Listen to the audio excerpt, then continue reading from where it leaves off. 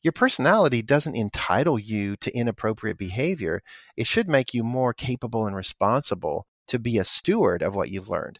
So kind of what we say in these situations is, look, if you're not learning how to communicate with diversity, you haven't gone the last step. You really haven't taken the step you need to take.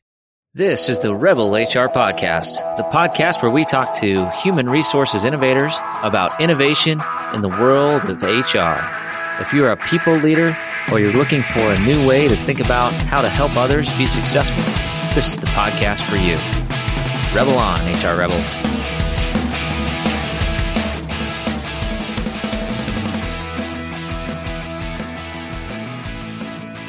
All right, Rebel HR listeners, welcome to this week's podcast. I'm super excited for our guest. We have with us Nate Regier, PhD. He is the CEO and founding owner of Next Element Consulting, a global leadership firm dedicated to bringing compassion into the workplace. Dr. Regier is a former practicing psychologist and an expert in social emotional intelligence, interpersonal communication, and leadership. He's a top 100 keynote speaker, and he is a process communication model certified master trainer. Welcome to the show, Nate. Great to be here. Thank you. Well, we were talking before I hit record, and we get a lot of guest requests for this podcast. But when I saw your bio hit my inbox, I said, I got to talk to this guy. So got a lot of questions, really looking forward to the content here today. And there's a number of things that you've done related to human capital management. You're also a founder and a CEO, so some really interesting background there. But I think the first question that I have is, what led you into this path of studying people and then helping businesses use that to make their workplaces better? Wow. It's a great question. I'll try to keep it short because the story starts way back in childhood when I grew up the son of missionary parents in Africa. And so I observed a lot of interactions between my parents and other people and just seeing social skills and seeing compassion in action. And always kind of wanted to emulate my parents and saw them as role models for how to get along with people and how to deal with conflict and how to bring diversity together around common goals. But I actually was a business major in college, and I switched my major to psychology after going to buy the Economics 3 textbook, and it was massive, and it had a floppy disk attached to it.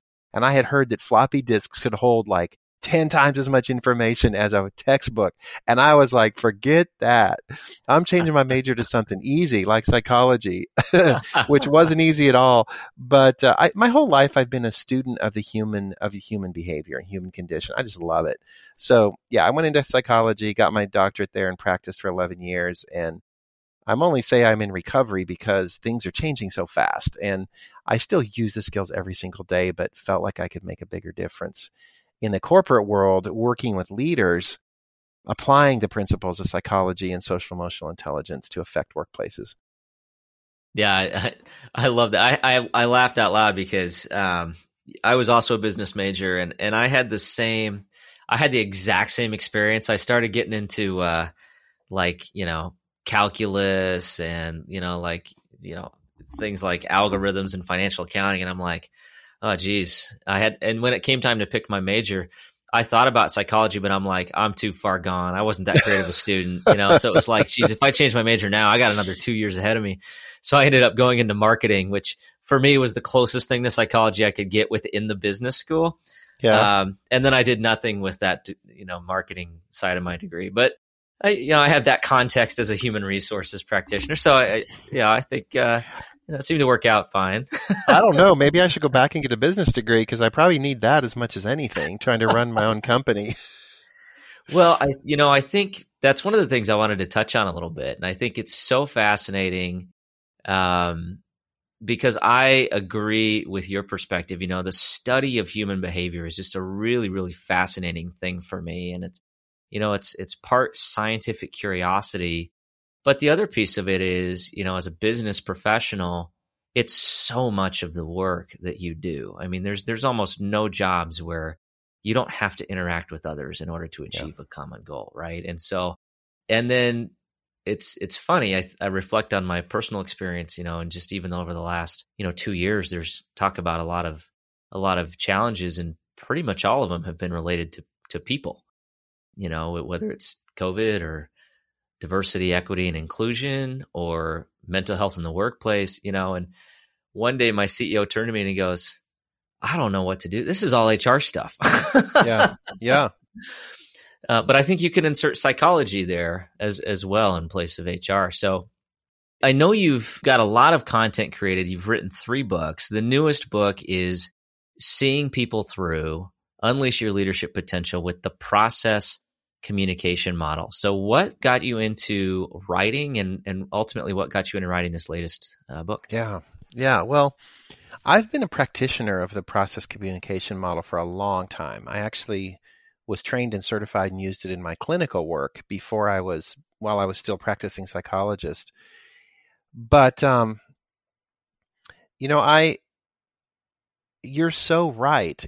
Everything really comes down to human interaction. And when I was choosing my path in clinical, in psychology, there was the academic folks that were going on to be professors and researchers, and then there was the clinical folks who were going on to practice therapy. And in my program, they didn't really they kind of looked down on the clinical folks. It's like, you're not legit. You're just going to go do easy therapy. We're going to go, learn new things and study.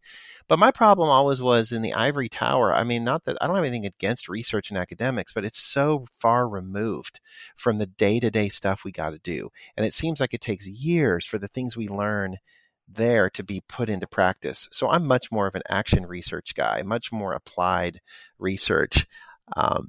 And that's how I really got into it. When I was introduced to the process communication model, I'd never heard of it in graduate school. I'd never heard of it before. And it blew my mind because it was deep psychologically informed, but also incredibly practical. And it gave me all kinds of insights that improved my clinical work, but also I was in a leadership position at the time, and it really kind of jump-started and fast-tracked my leadership skills. And so that's been a central part of my life ever since. And I've gone on up and become a certifying master trainer now. So I kind of help oversee the global fidelity of the model and that. But I always wanted to write a book about it, but I wanted the book to be super practical, super applied, super relevant to leaders and people in business. And so finally got around to doing that, and it published last year. So I'm fascinated to learn more about this. So I'll be honest, I have no idea what the process communication model is. So, and I'm sure there's a number of listeners who are saying, well, this sounds like something I should know about, but I don't know anything. So I will admit, I don't know what this is. Okay. So Sure. for me and our listeners, what is the process communication model? Well, you're not alone. It was new to me when I heard of it, but I knew about DISC. I heard of Myers-Briggs. I mean, you can drop those names. Everybody's heard of that stuff. So a process communication model is a behavioral model of communication that identifies personality differences from the point of view of how we communicate. So the whole idea is that personality diversity is really only relevant when 2 or more people are trying to get something done. And people get something done by communicating with each other. So if we're going to understand personality, we have to understand it through communication behavior. And that's what makes it different from any other model, is that it was actually discovered and developed by observing behavioral patterns and behavioral consistencies in people. And so a psychologist by the name of Dr. Taby Kaler was studying how people behave when they're in distress, and started seeing these really unique and distinct patterns of behavior, which eventually became 6 distinct personality types that we all have inside of us. And then this model was further validated at NASA for the selection and training of astronauts in the space shuttle program. And it's been used all over the world, but it really finds niche markets. It's in a lot of Fortune 500 companies, but it also is in Pixar animation studios. They use it for character development. All of the movies since The Incredibles have used this model to develop the archetypes of all the characters. So it's a super accurate, super predictable, relevant model of individual differences, but it really is all about learning how to communicate with each other. We'll be back after a quick break. And so used to having everything in front of them right away that we forget that innovation just takes time. I myself, I get frustrated too. Why? And this as being one of my best friends is, hey, I talk to you all the time. Hey, man, I'm frustrated in the fact that I can't seem to just get there in the next day. But that's just not how these things work, right? Innovation needs to be planned out. It needs to be very methodical. And then when it finally hits, that's when it seems like to everyone else that it sort of just came out of nowhere. But to you, the amount of dedication that it took over that time.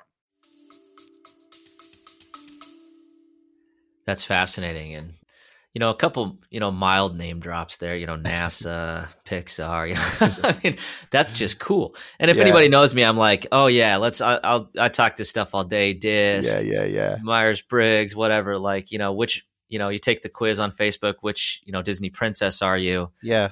Et cetera. So, but what I think is so fascinating about this, and I'm getting all these kind of these aha moments as you're just describing the model is, it's behavioral, right? So to me, it reminds me of kind of the competency model where you can actually measure behavior once you define behavior and then leverage that to figure out who can work together. And if they're not working together, why, as opposed to focusing on, this person has an issue with that person and we need to just coach it out of them. Right. Yeah. Am I on the right track there? You are on the right track. And I'm not bagging other models of personality. The only thing is how many people have taken the quiz, taken the assessment, maybe gotten a little debrief at work under the guise of, we're going to learn about individual differences so we can get along better.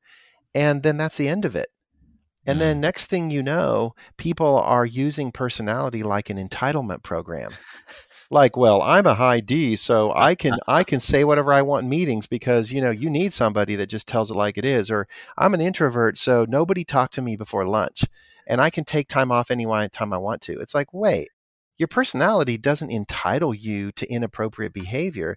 It should make you more capable and responsible to be a steward of what you've learned. So kind of what we say in these situations is, look, if you're not learning how to communicate with diversity, you haven't gone the last step. You really haven't taken the step you need to take. And that's why I'm so glad that inclusion is like front and center now, because diversity is great. We learn about differences, so maybe we can appreciate and tolerate. Then we're like, oh, no, we need to leverage, we need to celebrate diversity. And we do all that. But at the end of the day, we got stuff to get done. And the whole point of diversity is that differences are meant to be used together to achieve something wonderful.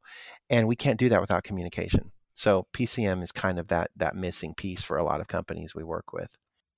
Yeah, I love that. And I think about the opportunity, as you said, to have actual practical application of a model.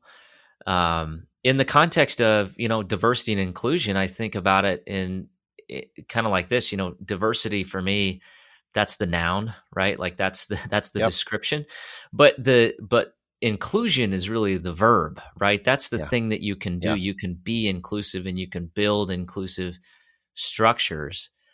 So I want to touch on something else that you mentioned, and I know in your book you dive into this a little bit, but it's the fact that the process communication model talks about types in people versus types of people as a theme. So maybe explore that a little bit more for our listeners. I am so glad you picked up on that and so glad you brought that up, because that is really a profound concept when you think about it. Because what Dr. Kaler discovered is these 6 distinct patterns of communication that make up personality types. Everyone has all 6, and they're arranged in a preferred set order, and they're measurable and they're observable. So it's kind of like 6 muscles, and we all have all 6, and they make up our personality. So with 6 dimensions, there are 720 possible combinations and over 4,000 different ways in which it can go together. So what I love about types in people, what that means, if you step back a little bit, is that in order for me to appreciate and include you, I have to appreciate and include that part in me. And if I'm going to other you or hate you or discriminate against you, I am hating that part in me. And so we are connected. We are interconnected in that way. So when we teach PCM, we say, look, diversity or inclusion starts inside of you. You have to include all 6 types in you first and learn how to appreciate them and love them and talk to them and motivate them. And then you can reach out to other people. Otherwise, you're going out there with unconscious bias, with limitations, with blind spots, and can do a lot of damage. So it means a lot. I think it's kind of spiritual if you really think about it, that we all have all 6 in us. And so in me is a part of you, and in you is a part of me, and we can find those parts and connect. But practically, it really is cool to watch it happen when we teach people these tools. That's really, that is really profound. You know, I don't think I've ever thought about, you know, kind of that in that way where, you know, so as I'm reflecting, I'm kind of tying this back to kind of my personal experience. So there's always people in the room that just connect with me, you know, and I'm sure that has something to do with this, where, you know, it's just like, you know, how you kind of always feel like you have your tribe or you have like your people and you're always kind of on the same level. And in the same context, there's always people who there's just always this natural conflict there. Not negative, you know, I'm not going in fisticuffs in a, you know, board meeting or anything, but there's always somebody who I know is going to be the contrarian to where I'm at. So is that what you're describing there? That's actually because I don't exercise that muscle enough that I can appreciate that perspective? Or you are exactly describing the experience of the dynamic of miscommunication. So, you know, have you ever had those situations where someone calls, you look at the number and you're like, oh, this is going to be rough. You just know that person. It's just hard and it's just tough. Never. And and then there's those calls where it's like, oh man, where'd the time go? I could just talk to that person forever. It's like you're on the same wavelength. And what Dr. Kaler discovered is that each personality type has a channel of communication. So think of it like being on the same wavelength or the same channel. And when you're on the same channel, it just goes smooth. And then within the channel is what we call a perceptual frame of reference. It's like a subdialect in the English language. And there's 6 subdialects. So if you come up against someone, or someone comes into your space and they speak the same subdialect or perceptual frame of reference as you, and you're on the same channel, it's easy peasy. It's like, I trust this guy. We get each other. You just naturally, it's easy. But when, let's say someone comes at you and they're using the subdialect, it's still English, but they're using a subdialect that is your least developed muscle. You're going to be like, man, this is tough, or I have to work really hard to understand what they're saying, or I just want to get away, or it's really easy for you to misunderstand each other. So what PCM does is it breaks it all down and shows you exactly what's happening so it's understandable and you can work on it and develop those muscles. That's fascinating. How does that interplay with different cultures or even with different actual spoken languages? Are these universal traits or is this a kind of a cultural phenomenon in many ways? It's universal. In fact, personality is beneath. It's beneath all of the other types of diversity. There's a couple models of diversity, like Garden, Schwartz, and Rowe. They put diversity at the center, and everything else comes out of that. There's another one called the iceberg model of diversity, and like 12 out of the 20 dimensions of diversity that are kind of beneath the surface are personality. So yeah, it's universal. I've trained and taught and coached trainers all over the world in multiple different countries and languages, and all 6 types are there. They're all beneath the surface, and they're independent of the language that is spoken. Now, there are cultural influences on the expression of personality. Certain types maybe are not as welcome in a culture, but they're still there. So the short answer is yes, it's universal. It's beneath all the other types of diversity, and it manifests itself in every language. It's fascinating. And now, a word from our sponsors. When Molly, Patrick, and I tried to figure out how to start our own podcast, we didn't know where to start. Thankfully, we found Buzzsprout. Buzzsprout makes it super easy for us to upload our episodes, track our listeners, and get listed on all the major podcast networks. Today's a great day to start your own podcast. I know that you're one of our listeners, so you've definitely got something to say. Whether you're looking for a new marketing channel, have a message you want to share with the world, or just think it would be fun to have your own talk show, podcasting is an easy, inexpensive, and fun way to expand your reach online. Buzzsprout is hands down the easiest and best way to launch, promote, and track your podcast. Your show can be online and listed in all the major podcast directories within minutes of finishing your recording. Podcasting isn't that hard when you have the right partner, and the team at Buzzsprout is passionate about helping you succeed. Join over 100,000 podcasters already using Buzzsprout to get their message out to the world. And now, for listeners of Rebel HR, you can get a $20 Amazon gift card sent to you from Buzzsprout by clicking in the link in the show notes. Thanks for listening. Are you looking to grow your personal brand or your business brand? Take it from me that podcasts are a great way to do it. Here's the secret. We all want to feel connected to the brands that we buy from. What better way to humanize a brand than through sharing your personal story on a podcast? I have had great success with Kitcaster. Kitcaster is a podcast booking agency that specializes in developing real human connections through podcast appearances. And let me tell you, it's all about the right human connection. You can expect a completely customized concierge service from their staff of communication experts. Kitcaster is your secret weapon in podcasting for business. Your audience is waiting to hear from you.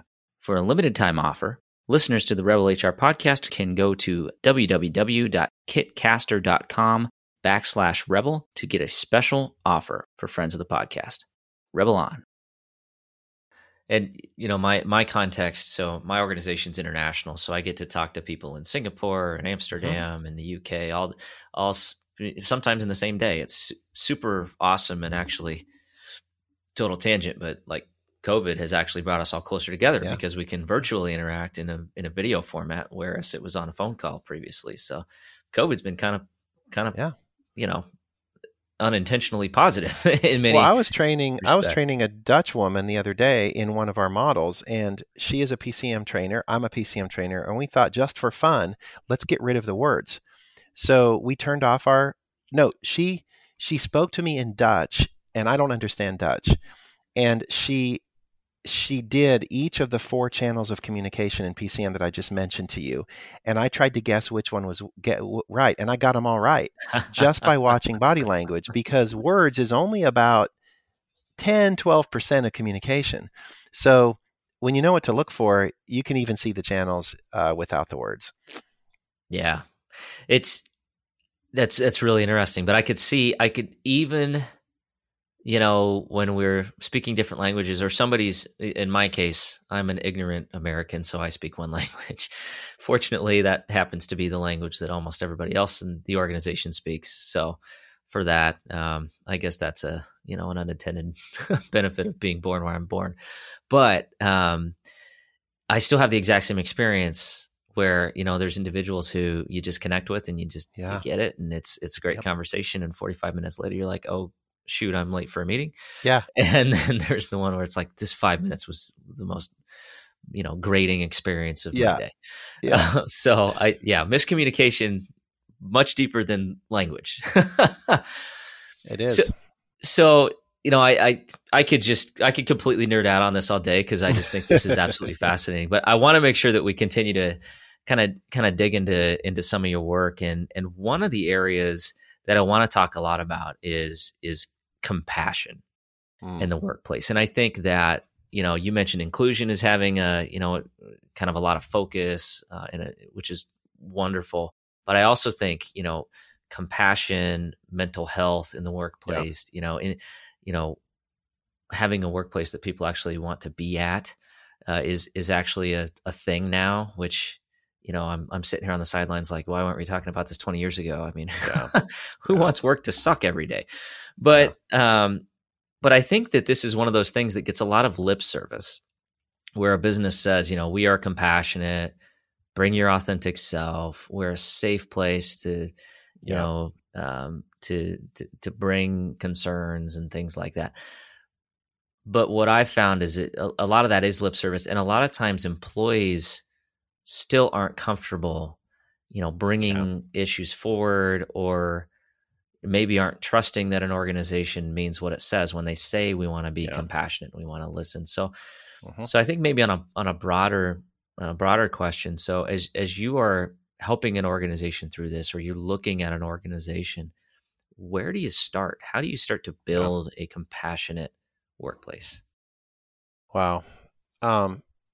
Yes, compassion is huge. It's needed. We desperately need it. And we saw a surge of it when COVID initially, early on in the pandemic. And it was all under the flag of we're all in this together. Everybody's struggling. So we're just going to cut everybody some slack. And then came disagreements and division around masking and all of this stuff. And all of a sudden, there was not compassion anymore. Now there was divisiveness, and then we tried to get back on track. And then it came time to start reintegrating into work, or who's got vaccines, who doesn't, who wants to come back to work, who doesn't. And all of a sudden, we realized that we've experienced two ends of the spectrum, which we discovered and reconciled, which is compassion without accountability gets you nowhere. You can't nicey nice your way to high performance. You can't nicey nice your way out of an abusive relationship. You can't nicey nice your way to really tough conversations around inclusion and diversity. But the opposite is also true, is accountability without compassion gets you alienated. You can't just bring the hammer down and be the big bad rule enforcer all the time and just focus on performance at the expense of people. So that caused us to step back and say, so if surely those two could coexist, how do you reconcile that? And to reconcile it, we went back to the original definition of compassion. And what we realized is, for the most part, people don't get what compassion is. They totally misunderstand it. They think compassion is like empathy in action. My heart goes out to you. I'm going to give you the benefit of the doubt. I'm going to contribute to your cause. I'm just going to care about you. I'm going to support you, and I want to alleviate your suffering. But calm passion means to suffer with. Calm is with, passion means to suffer. So how do you suffer with somebody instead of suffering instead of them or taking the suffering away? And we juxtapose that to drama. Drama is struggling against each other, where we're at odds and it's adversarial and there's always a loser. But compassion is struggling with each other. But here's the thing: is they both involve struggle. Yeah, you can't get rid of the struggle, and so that's because conflict is inevitable if you're going to talk about diversity. So what I'm getting back down to is compassion is the practice of struggling with each other towards a common goal. And we have to do that under certain conditions. We have to ensure people's value and their capability and their responsibility. But this is way more than empathy. It's way more than alleviating suffering. This is about truly engaging with people towards a common goal, and let conflict be your energy source. Fascinating. And I do think about that conflict. Here's a maybe an anecdote that recently just came across my desk, and it's an individual who it really likes working from home and has a lot of personal reasons to work from home, but the job itself is not a full work from home position. And so the natural tendency, and this isn't my company, and I won't name the company, but the natural tendency of the manager is, it's a work from home issue. It's this person's issue. Like they can't figure it out. But what it really, as I think about it in the context of compassion, is it's just a source of conflict that, the organization needs to maybe suffer through a little bit to understand, okay, how can we actually do this and not lose this employee? But the employee probably also needs to suffer through, how do I balance my personal goals with the demands of my workplace and try to find a common understanding, right? And my assumption is there's always some sort of common understanding, and if there's not, then the common understanding is this isn't going to work.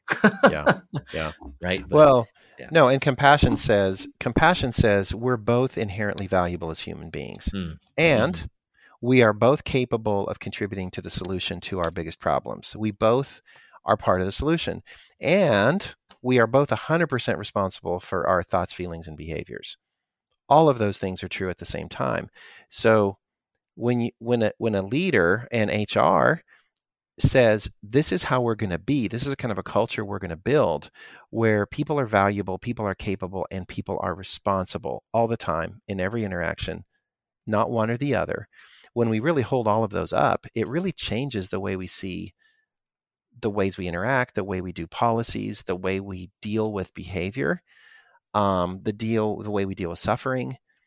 It changes everything. And so that's kind of why we've talked about what we call the compassion mindset, which is it really is a fundamental shift in how you look at yourself and other people in these tough situations. No, I think it makes perfect sense. And it's so interesting because it's not what you would expect if you were reading all the headlines around, empathy and, and emotional intelligence and all these. There's so many buzzwords being thrown around there, but getting down to the base of it, this isn't just, this warm, squishy HR goal that, let's hold hands and sing Kumbaya, hands across America or whatever. It really, it's, having that accountability piece and that responsibility piece, while also balancing the value of an individual. I mean, to me, that just makes business sense, right? Well, so I got to believe there's some hard evidence here that this works. Yes, and let's go back to psychology. Let's go back to HR's role. Let's go back to what it really means to be the steward of the people. We've talked to so many HR directors. When we talk about drama and everything, they're like, yeah, we're the buffers. We're the ones that get called in whenever there's whatever. We're the ones that get in the middle of stuff and try to just smooth it all over. And it's like, no, HR should be the ones coming in and saying, let's teach you how to do this. Because let's teach you how to practice real compassion in this situation. Because if we're just buffering, we're not holding anyone responsible or accountable. If we're just trying to make it all smooth over, then we're not leveraging the potential of the conflict here. And we're not really doing our job, which is to teach people how to interact with each other in really powerful, healthy ways. And I think if we try to say people are our greatest asset, well, that's also true when they're disagreeing. That's also true when there's conflict. Maybe conflict is really your greatest asset. So what are we going to do with that energy, and how can HR be a dynamic catalyst in coming in those situations and saying, let's show you how to do this and create something amazing? Because otherwise it's burnout. And the research out of medical, the medical field is saying that actually compassion fatigue is a misnomer. There's no such thing. It's empathy fatigue is what everybody's crashing and burning around, because empathy triggers the pain centers of the brain.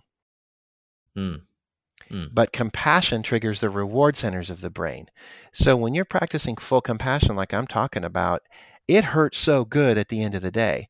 That's rewarding. That's fulfilling. You have something to show for it, and you want to get up and do it again. But when you're practicing empathy all day, nothing wrong with it, but it's going to wear you out and tire you out, because there's more than just that. Sorry, I got to stop myself. About to get on a soapbox here, but no, it says this is so good. There's so many like truth bombs going on right now. It's like when you break it down to like the science of how your brain actually works, that just makes perfect sense. But I've never thought about that before. Like the days where I go home and I'm like, and I'm in general, I'm an extrovert. But the days I go home where I feel like I've just absorbed people's issues, and it's just like, you're just like soaking in all the negativity. And it's like, I can only take so much of this before I go home and I'm a jerk to my kids. Right. Yeah. Like talk about burnout. Like that's not a thing that I can do. And I did that a lot earlier in my career. Yeah. Where now, I don't know if this is one of them, but I don't know if one of the personality profiles in the PCM is conflict, but I kind of feel like conflict is kind of like my spirit animal at this point. Yeah. Like my favorite thing is to go in and like figure out, okay, let's get in the mix. Let's figure out what's going on. And then let's figure out how we can, work together to fix it. And then, you feel good, right? It energizes you if it's done correctly, and you feel like okay, I don't have to deal with this again tomorrow. I think Right? there's a whole continuum. There's the folks that just want to make conflict go away, and they'll do anything, including compromising their own boundaries to just get rid of it. And then there's people that just start it just for fun, just to watch fires burn, But in the middle are folks that say, we're not going to run away from conflict. We're going to see it as an opportunity, and we're going to start reframing conflict as an energy source to create something. And so, like you said, we do it right. We do it well. It doesn't ever make it easy, but it makes it productive, and it makes it something that brings people closer together, builds trust, drives innovation. And it's not an easy place to be, but it's very rewarding work. Absolutely. Yeah. Really, really profound insights. And this is one of my favorite conversations in a long time. So I just really appreciate it. So unfortunately, this is going to be a little bit of a teaser trailer for all the listeners who are like, yeah, give me more, because we're running out of our time together. So I'll pitch it again, but the book is called Seeing People Through: Unleash Your Leadership Potential with the Process Communication Model. Check it out. I mean, I'm loving this content. It's really valuable. And I think the thing that's the most exciting about this work and about this approach is it's actionable information, right? Like this is something Yes. that I'm thinking about right now in the context of a couple challenges that are in my email inbox right now that I can think about in a different way because of this approach. So I really appreciate that. With that being said, we're going to shift gears and we're going to go into the Rebel HR Flash Round. Flash round. All right, here we go. Question number 1. What is your favorite people book? Well, I did limit it to 2, so I'm going to go quick. Leadership and Self-Deception, hands down, is the best book. It changed my life. It set me on a trajectory that everything else made sense. Fabulous, fabulous book. And then just recently published The Unexpected Learning Moment by Gary Ridge. He's the CEO of the WD-40 company. And he wrote a book about how that company navigated COVID. It's absolutely brilliant. And the lessons in there are so relevant and so fresh right now. So great. It's a great HR book. Oh, I love that. Yeah, I've never heard of that book. I use WD-40 on a very regular Oh, basis. right. It's an awesome book. I mean, that company is really an amazing culture, I grew up on that stuff. Awesome. Thank you very much. In addition to the books that you wrote as well, listeners, check out those books. Question number 2, who should we be listening to? You should be listening to yourself, and more specifically, you should be listening to your body. Especially right now at this place in the pandemic, our bodies speak their minds, and it's really easy to try to put that voice to sleep or ignore it or medicate it or avoid it. But right now, listen to your body. It's telling you things that are going to help you stay resilient, help you take care of yourself, help you be ready to show up to serve other people tomorrow. Very well said. Listen to Dr. Regier. He actually knows what he's talking about, but very, very good advice. Thank you so much. And last question, how can our listeners connect with you? I'm going to just say go to our website, look for Next Element, and it's next-element.com, and we've created the website so you can get in touch with us that way. And that's the best way to do it. Absolutely. And we will have that link in the show notes. So just click into your podcast player, click on the show notes. You'll be able to click right in, check it out. Really great content today. Nate, thank you so much for spending the time with us, and certainly looking forward to continued content to come. So thank you. You are so welcome. It's a pleasure, and it's great to always enjoy talking about this. Thanks for what you're doing. Thank you. All right, that does it for the Rebel HR podcast. Big thank you to our guests. Follow us on Facebook at Rebel HR Podcast, Twitter at Rebel HR Guy, or see our website at rebelhumanresources.com. The views and opinions expressed by Rebel HR Podcast are those of the authors and do not necessarily reflect the official policy or position of any of the organizations that we represent. No animals were harmed during the filming of this podcast. Baby.